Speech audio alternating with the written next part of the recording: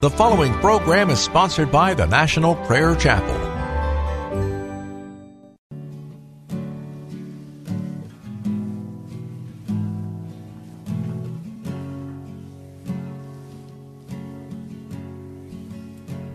There is a judgment greater than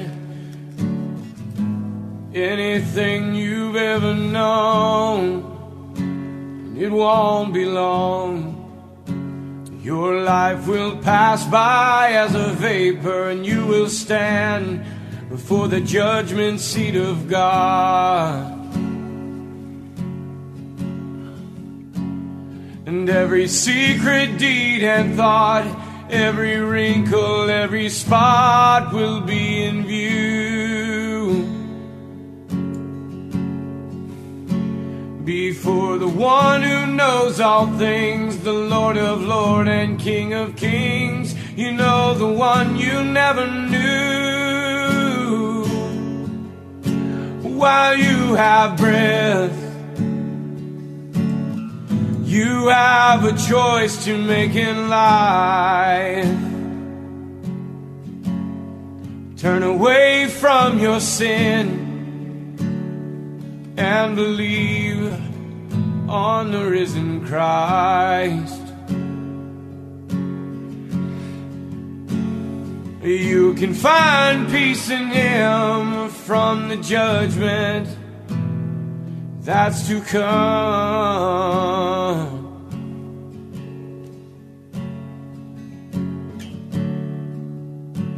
He is the shelter from the coming storm.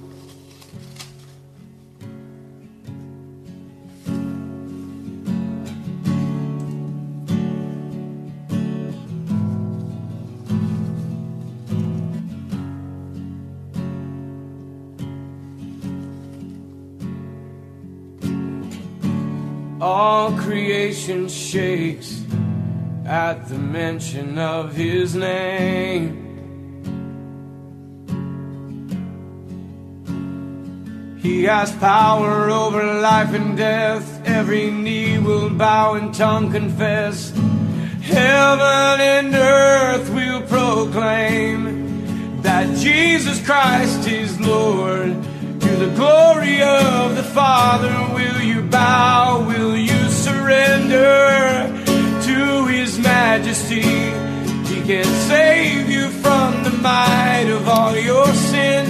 This is the fight in which He stands in perfect victory. While you have breath, you have a choice to make in life. Turn away from your sin and believe on the risen Christ. You can find peace in Him from the judgment that's to come.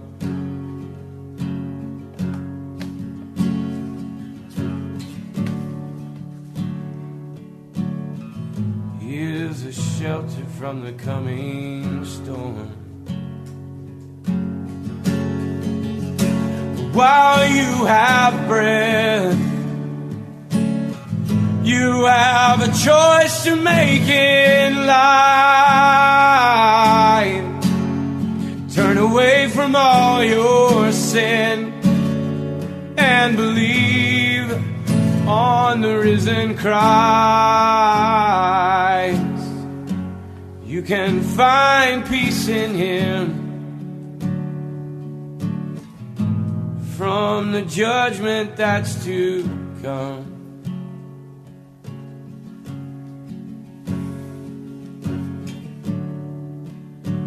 He is a shelter from the coming storm.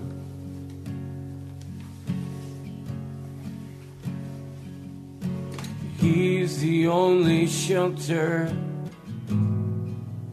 from the coming storm.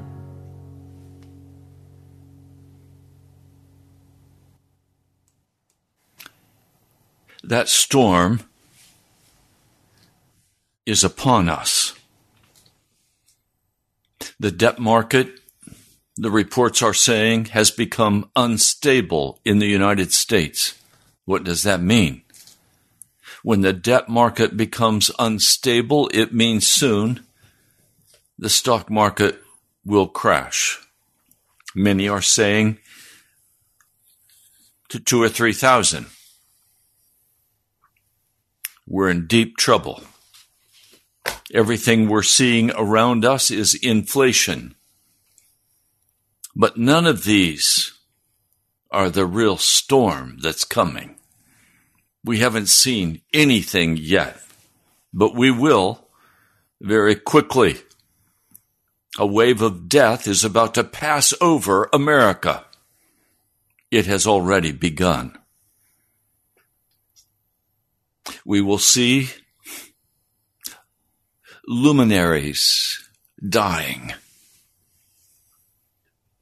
The idols of America will fall. And you will be left standing. I remember many years ago, I was in college. Greek was not an easy subject for me. I had to take some 13 hours of collegiate Greek study in preparation for seminary.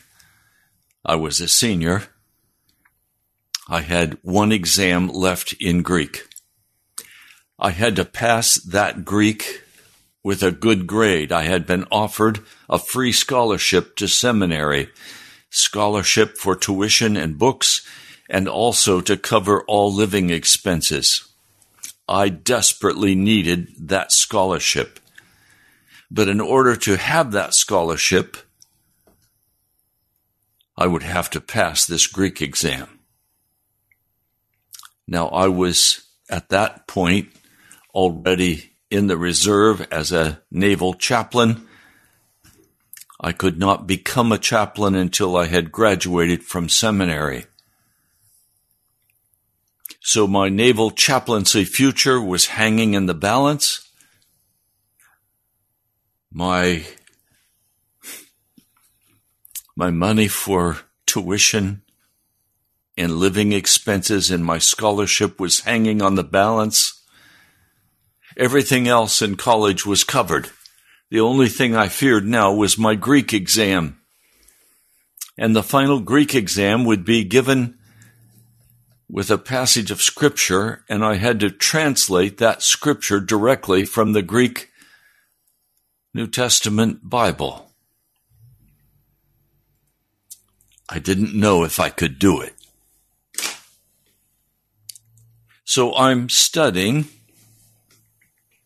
and there comes a knock, and friends are saying, "Ray, come on, we're going to go out and grab some pizza. Why don't you come with us?" I would love to have gone and gotten pizza. But do you think I left my Greek study to go get pizza that night? Absolutely not. What was pizza stacked up against a scholarship of thousands of dollars? What was a pizza stacked up against becoming a naval chaplain? What was important? Well, there was only one thing that was important to me, and that was passing that Greek exam. If I didn't pass the Greek exam, I would be taken into the service as a private and sent to Vietnam. I much preferred to go as a lieutenant in the United States Navy. Everything was on the line. My future was on the line. Was I going to go get pizza when my future was on the line? No. No amount of cajoling, no amount of tempting could convince me to go with them, sit and relax and talk and laugh and eat a pizza. And yet that's where we are today. Everything is on the line in your life. Everything is on the line. We are soon to stand before the judgment bar of God. Now, if you believe things that tell you that when Jesus looks at you, he doesn't see you, he just sees his own righteousness, and you are fine and good to go, even though you run out and get your pizza, you are desperately mistaken. When you go before the judgment bar of God, God is going to see you exactly as you are. Nowhere in Scripture is holiness spoken of as a future event. It is only a present event. I've been very troubled by this issue over the last days. I have spoken much in recent days about the tree of the knowledge of good and evil and the tree of life. You see, there are only two trees that we can eat from in this world. We can eat from the tree of the knowledge of good and evil. Or should I say good or evil? Or we can eat from the tree of life.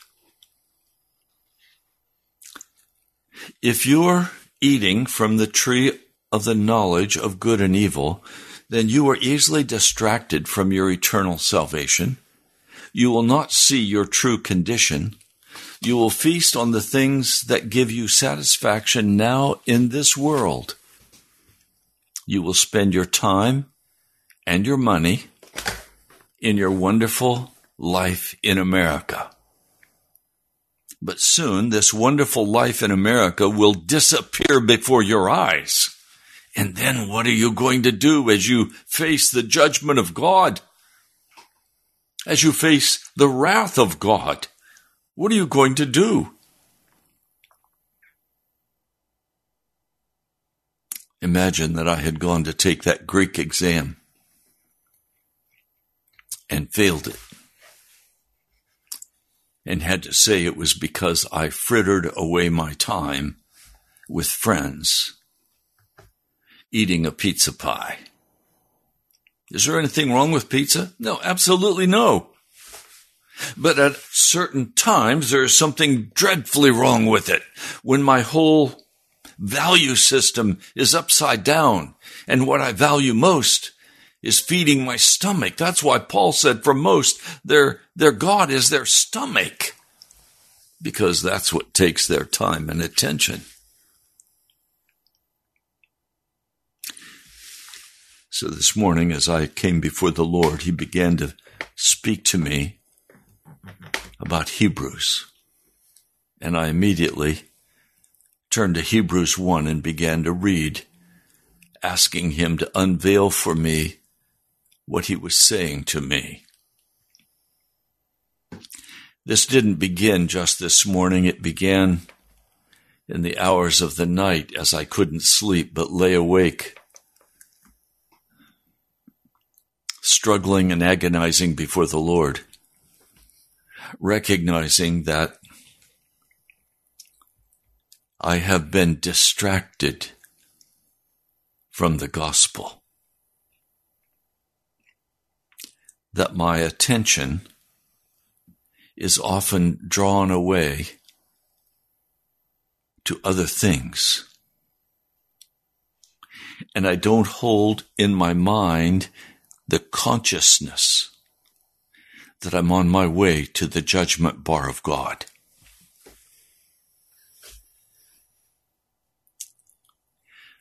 It's necessary that we live in our inner being with the consciousness that every thought and every attitude, every action is being weighed before the throne of God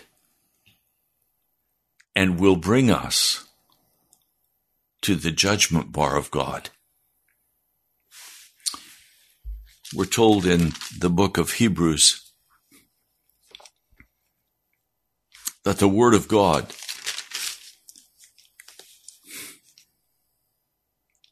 well, let me read it for you. This is Hebrews, the 4th chapter.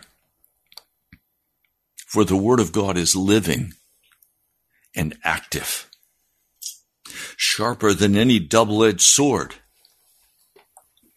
It penetrates even to dividing soul and spirit, joints and marrow. It judges the thoughts and attitudes of the heart. Nothing in all creation is hidden from God's sight.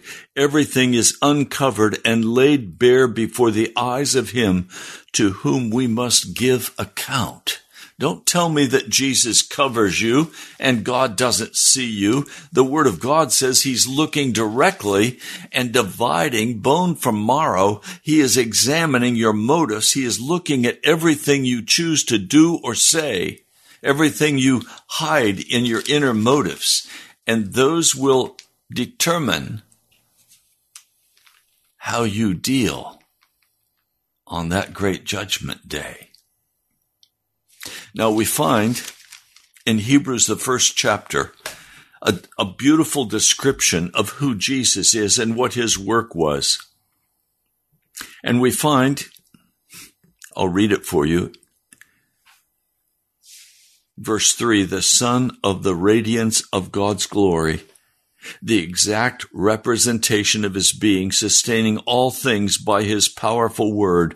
After He provided purification for sin, He sat down at the right hand of majesty in heaven. God has provided through Jesus Christ purification right now in your life from all sin. Now, do you believe that? Or do you make excuses and continue to walk in your sin? That will go with you to the judgment bar of God. All will appear before God. Now notice, I read through chapter 1 and I came to chapter 2. We must pay more careful attention, therefore, to what we have heard, so that we do not drift away. The sense in the Greek is of a boat that is coming to a mooring, and I've done it many times on a sailboat. I've stood in the bow with a grappling hook or with a catcher to catch the rope for the mooring. He's saying it's within reach. You can reach it. You can moor your boat safely before the coming storm. But he's saying we must be more careful, pay more careful attention, therefore that we have what we have heard, so that we do not drift past where we can no longer reach the mooring for the boat. So the storm will come upon us and we will not be safely put in the harbor, but we will be adrift in the world. He's saying, pay much more careful attention to what you've heard, so that you don't drift past your mooring point, who is Jesus Christ. For the message spoken by angels was binding, and every violation and disobedience received its just punishment. How shall we escape if we ignore such a great salvation? This salvation, which was first announced by the Lord, was confirmed to us by those who heard. God also testified to it by signs, wonders, and various miracles, and the gift of the Holy Spirit distributed according to His will. Now I want to move forward in this chapter. Verse 11. Both the one who makes men holy and who are made holy are of the same family. So Jesus is not ashamed to call them brothers. If you have not been made holy, I'm not talking about a false holiness. I'm talking about real holiness, where you have left your sin, where you're walking clean before God. You're now walking clean of sin. All known sin has been put away. All bitterness of heart has been removed. All offenses have been forgiven. No more lying, cheating, stealing, no more fornicating, no more pornography. You're clean. Your heart is filled with love and compassion for others. You are a man of peace. You're a woman of peace. You are merciful and kind and long-suffering. You are like Jesus. Notice what he says.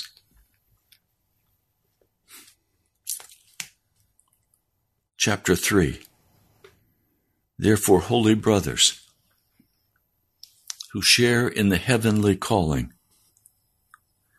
fix your thoughts on Jesus, the apostle and high priest whom we confess. He is faithful to the one who appointed him, just as Moses was faithful in all of God's house. And then we come to verse 7. So as the Holy Spirit says, today, if you hear his voice, do not harden your hearts, as you did in the rebellion, during the time of testing in the desert, when your fathers tested and tried me, and for 40 years saw what I did.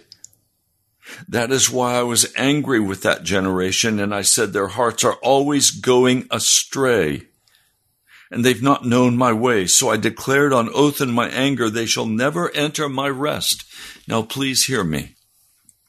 There is only rest in Jesus Christ, who is the tree of life. Now let me make that very practical for you. The tree of the knowledge of good and evil is both good and evil. And so you can be distracted by every different kind of thing in this world. You can give all of your attention to your entertainment, your money, your lifestyle, your family, all good things. But if all of those things take your attention away from Jesus Christ, you have neglected the great salvation that Jesus Christ wants to give to you. So think about this week. So far, this week, where have your thoughts been? Have your thoughts been on your car? Have your thoughts been on your entertainment? Have your thoughts been just on your work? Do you go to work as a place of ministry, a place to win those who are there to Jesus Christ? Or do you think of your work as a place where you go to make money so that you can provide for your lifestyle? Work is not to provide money for your lifestyle. Seek ye first the kingdom of God and his righteousness, and all of these things will be given to you. Now, please hear me. I don't know how to even put this into words for you. I am frankly at a loss for words. There is a place so incredibly wonderful that the Lord wants us to enter into. And yet I know of only a small handful of people who have ever entered into this place of glorious wonder, of being free from all sin, of walking clean in Jesus, of being utterly sold out to Jesus Christ, having been crucified with him, having been resurrected with him, now walking sold out for the kingdom of Jesus Christ and not the kingdom of the tree of the knowledge of good and evil. Why is it so important to me that we talk about the tree of the knowledge of good and evil? Because that's the whole world. That's the whole devil's deal. You think he won't use something good to distract you and take you away from the reading of Scripture, from fasting, from prayer? Of course he will. He'll do whatever he can to distract you with candy. He'll do whatever he can to distract you with apparently innocent things of this world that in themselves may be very innocent, but they have distracted you from the man Jesus Christ, and he's no longer central in your heart, in your thoughts, in your feelings. You go for many days, you are totally devoid of any earnest seeking after Jesus. Your prayer life is dull and numb, not given to earnest searching after Jesus. You know, I've been a pastor for many years.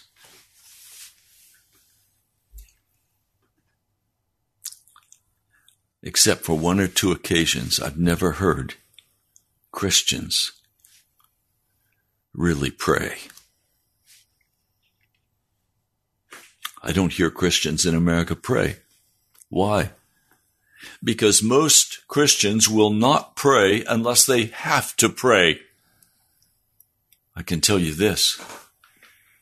The storm is coming, and the judgment day is fast approaching. And we are going to be in a place in America where we are stunned by what we see and what we hear. And in desperation, we will finally begin to pray. But for most, it will be too late, because you will be so distraught by the lack of food and shelter, by the lack of air conditioning and heating, by the lack of all that you have had to build your wonderful American lifestyle. You will be depressed and discouraged and hopeless and dive into despondency. Or you'll be angry and bitter and hostile and blame God.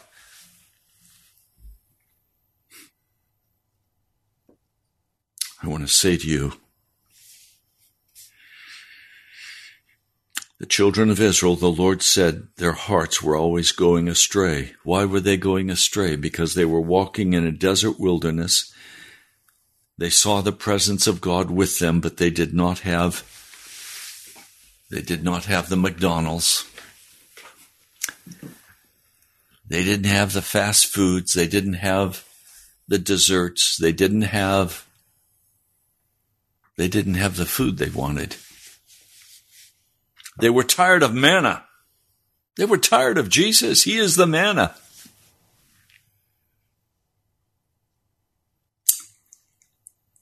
And so they were distracted,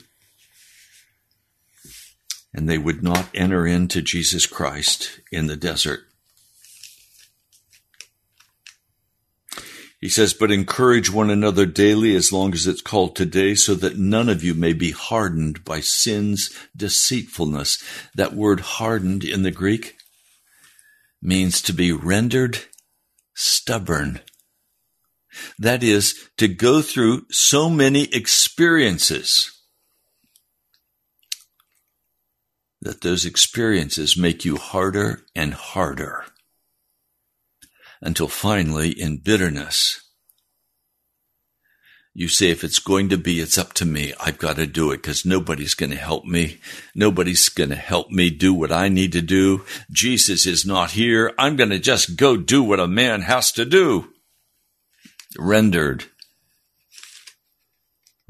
hard and stubborn. Today, this is Hebrews 3, verse 15. Today, if you hear his voice, do not harden your heart as you did in the rebellion. Who were they who heard and rebelled? Were they not all those Moses led out of Egypt? With whom was he angry for 40 years? Was it not with those who sinned, whose bodies fell in the desert? To whom did God swear that they would never enter his rest, if not to those who disobeyed? So we see that they are not able to enter because of their unbelief. Therefore, since the promise of entering his rest still stands, let us be careful that none of you be found to have fallen short of it. For if we also have had the gospel preached to us just as they did, but the message they heard was of no value to them, because those who heard did not combine it with faith. Now we who have believed enter the rest just as God has said.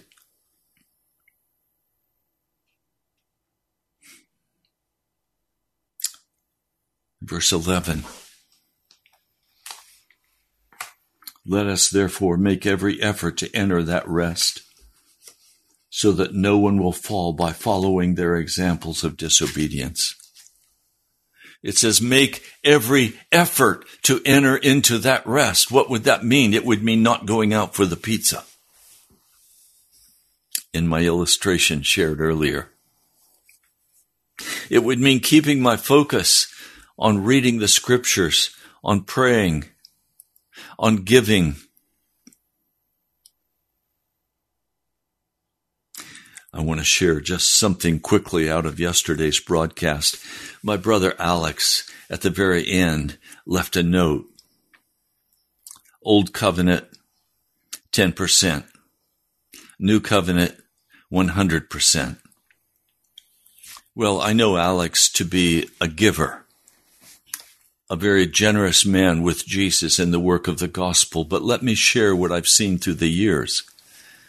Many Christians say we don't need to tithe because everything we have belongs to Jesus. And what I've noticed is that normally the people who say that everything I have belongs to Jesus are often the stingiest with Jesus and with the work of the gospel and with the church. It's the ones who regularly tithe and give offerings that are far ahead of those who say, oh, it all belongs to Jesus. We can be deceived in so many different ways.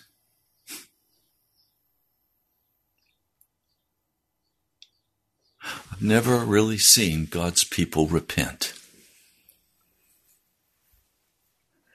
Have you? Have you repented before God? Or have you believed the lie that you can continue in your sin and still be saved and everything's going to be fine?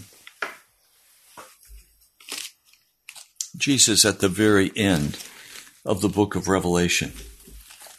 This is after he's given John the full revelation, chapter 22. He wraps up with some final thoughts.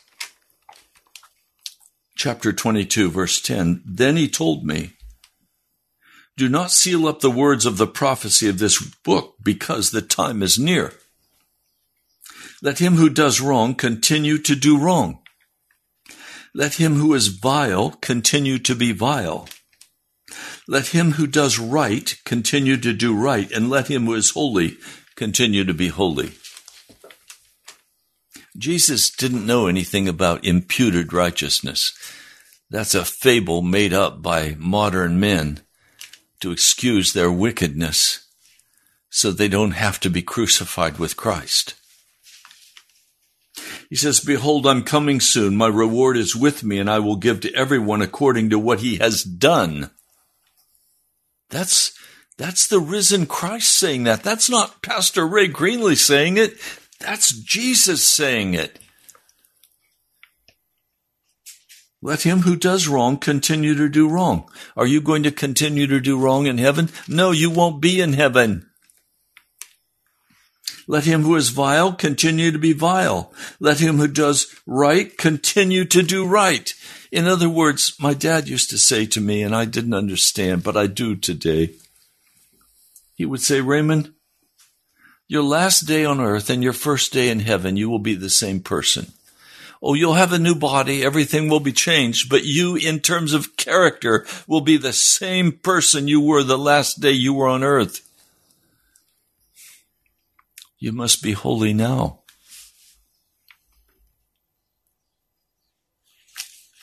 And then he says, blessed are those who wash their robes, that they may have the right to the tree of life, that they may go through the gates into the city. Outside are the dogs, or literally outside are the scavengers, those who practice magic arts, the sexually immoral, the murderers, the idolaters, everyone who loves and practices falsehood. They're outside. They're not brought in.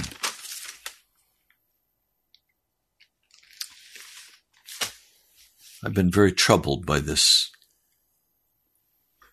study of Hebrews because I recognize how easy it is to be self-righteous. How easy it is to say, I wish those people would get their act together. I wish those people would understand that they have to leave their sin. No, I have to have left all of my sin. All of my anger, all of my bitterness, it's gone. In the name of Jesus, it's gone. Now, I have to be very careful that I am not distracted by things that are good in this world. And there are many good things in this world. There's nothing wrong with much of what we find in this world, except that underneath it, there's an underbelly of uncleanness. Because we always go to excess. I'm going to play some game. Oh, not just once. I'll play it every day. 3 or 4 times a week. I'm going to be consumed by disc golf or by some other game. Is there anything wrong with jogging?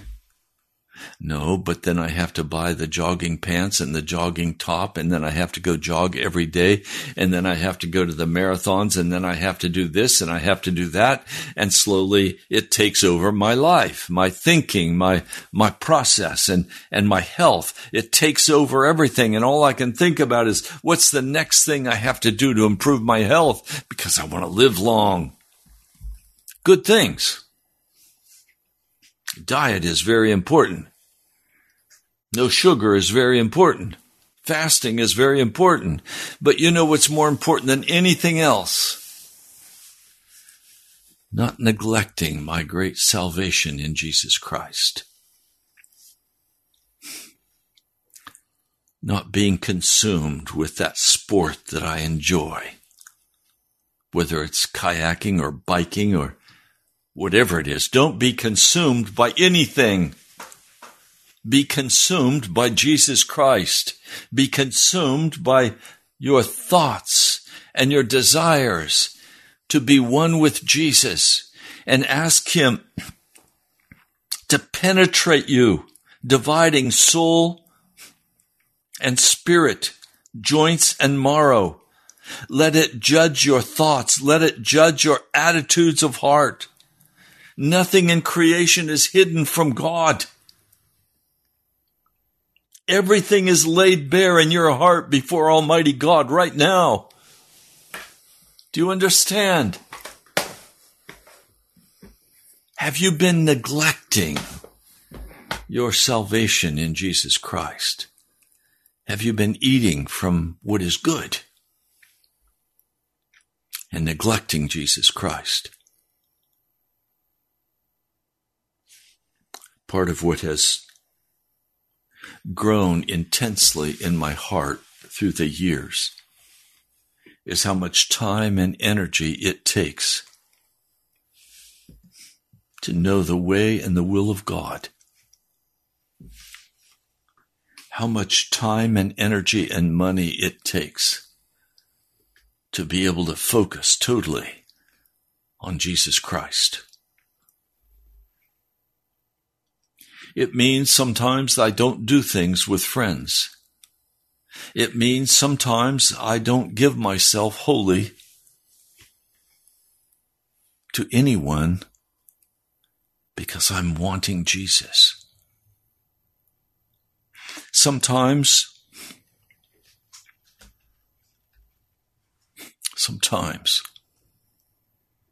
it means I have to focus my heart and my mind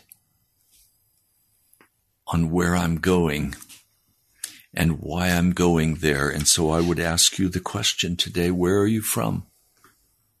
And my answer to you for where I'm from, I am from the city of destruction. Well, why are you leaving the city of destruction? Because it is going to be burned. And all who live there will be consumed and burned. Well, where are you going, Pastor Ray? I'm going to the celestial city. And I've had to go down in the valley of humiliation. I've gotten off the path and I've fallen into the giant's dungeon of despair.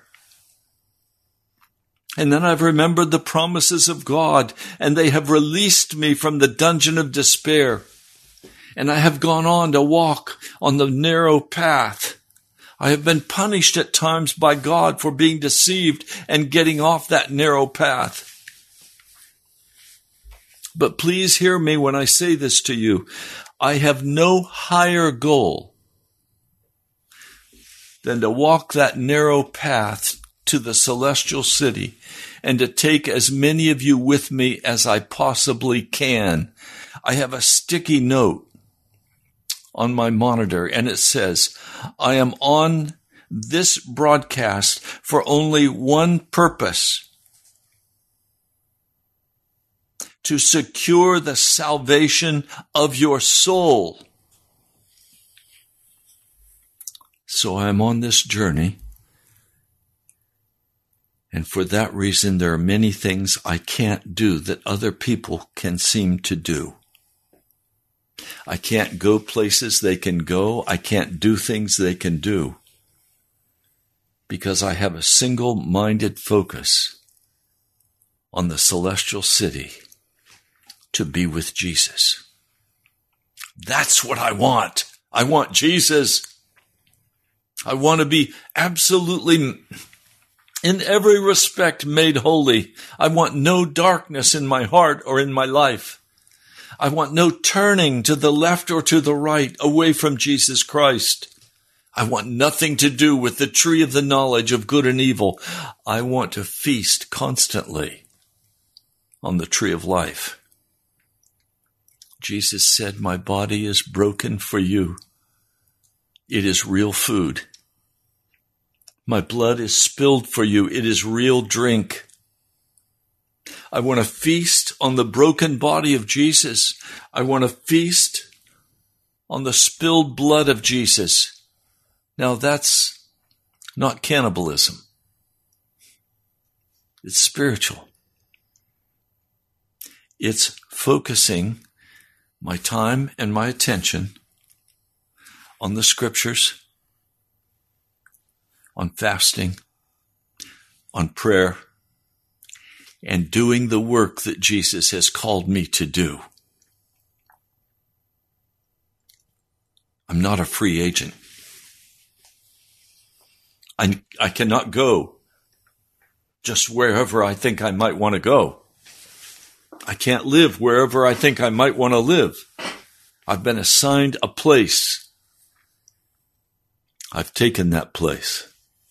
Some of you wander around like sheep, lost, no shepherd.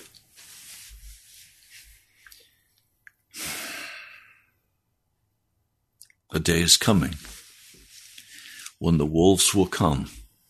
In fact, they're already here. And you will be their food. without a shepherd. Jesus is the shepherd. You need also to be a part of a church where there is a shepherd you can trust, an under-shepherd, where you can walk together, where you can be filled with His Spirit, where you can be taught the ways of God.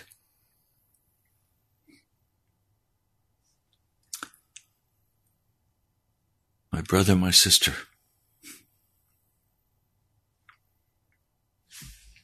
there is a place of rest that we are invited to enter, and that place of rest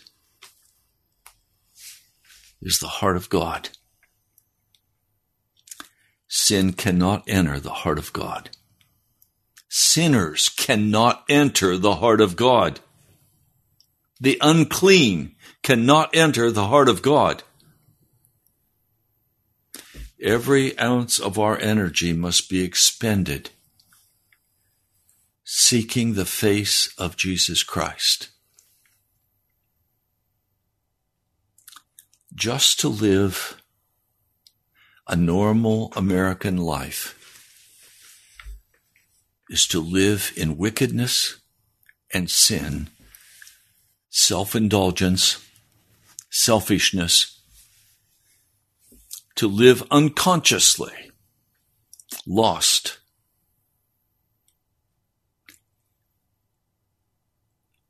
I'm desperately concerned about you. If you think you have some teaching that gives you some comfort that Jesus just is going to bypass all of your sin, you don't know the Scriptures. You've been deceived by modern liars. You're going to have to deal with your sin either now or at the judgment bar of God. The light-hearted foolishness, the joking, the coarse joking is going to have to go. And you're going to have to become a person who understands the times and who is willing to stand though the heavens fall, utterly disapproved of by the modern culture, scorned by the modern culture. I watched a video this last week of what happened in Washington, D.C. on the Gay Pride Day.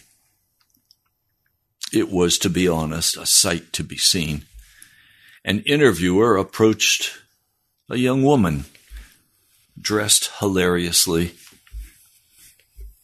and scantily.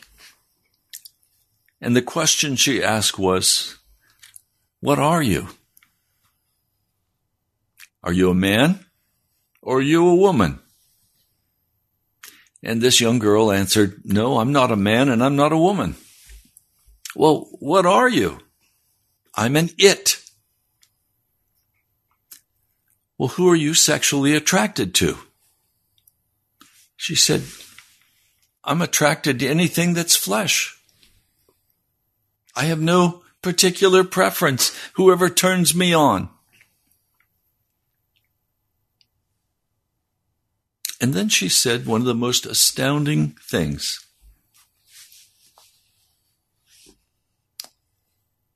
"I am it." And the interviewer said, "What?" "I am it. I am free to do whatever I want to do and to go wherever I want to go. I can be me. I am it." She might have well have said, "I'm God."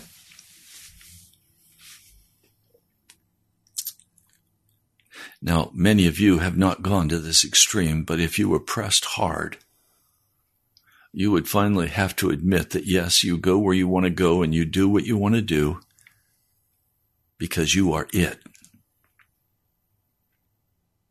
Oh, you call yourself a Christian, but you're still in charge of your life, and you go where you please and you do what you please, and you're spending your money as you please. You're saying what you want to say. You're mad when you want to be mad. You're it. That's what Satan said. I want to be free of God. I'm going to tear off his bonds. I'm going to be it. I'm not content with God being it. I'm going to be it. And the whole tenor of every interview that I watched was, we are finally free to be the very best we can be, to be whatever we want to be. And all of these young children who are here watching all of this, it's good for them because at a young age, they're now being set free to be whatever they want to be. I didn't hear one person say they're now free to be what God wants them to be.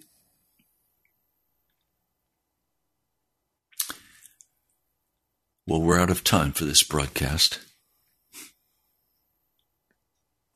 But I am desperately concerned for me and you and every Christian in America. For we have been deceived by our modern culture and the modern teaching of the apostate church. There is a place that we're being called to that is deeper and broader and more wonderful than anything we've ever imagined possible. It is a place of rest and peace in Jesus Christ. It is a place of holiness and righteousness. It is a place where sin does not exist, either around us or in us. I urge you today, do whatever you have to do. Change your schedule, change your giving habits, change whatever is necessary. Repent before Jesus for your American attitudes and seek his face with your whole heart. Almighty God, I seek your face with all of my heart, with all of my mind, with all that I am. Lord, I thank you for this time we've shared together. I pray that every person who has listened will be stirred to their depth to seek after you earnestly, eagerly, letting nothing distract them in time, in money, in energy, that everything will be given to seeking after you, Jesus. I pray in your holy name. Amen. I'd love to hear from you. I thank you, Joanne and Rodney, Dirk, and others. I thank you. Write to me at National Prayer Chapel, Post Office Box 2346, Woodbridge, Virginia, 22195, or go to our webpage, nationalprayerchapel.com, nationalprayerchapel.com. You're welcome to give online. We're almost halfway through this month, and we're not halfway there financially. But I'm trusting Jesus, and I'm looking for his move of power to provide. God bless you. I'll talk to you soon. You've been listening to Pilgrim's Progress. I'm Pastor Ray from the National Prayer Chapel. Before the presence of his glory.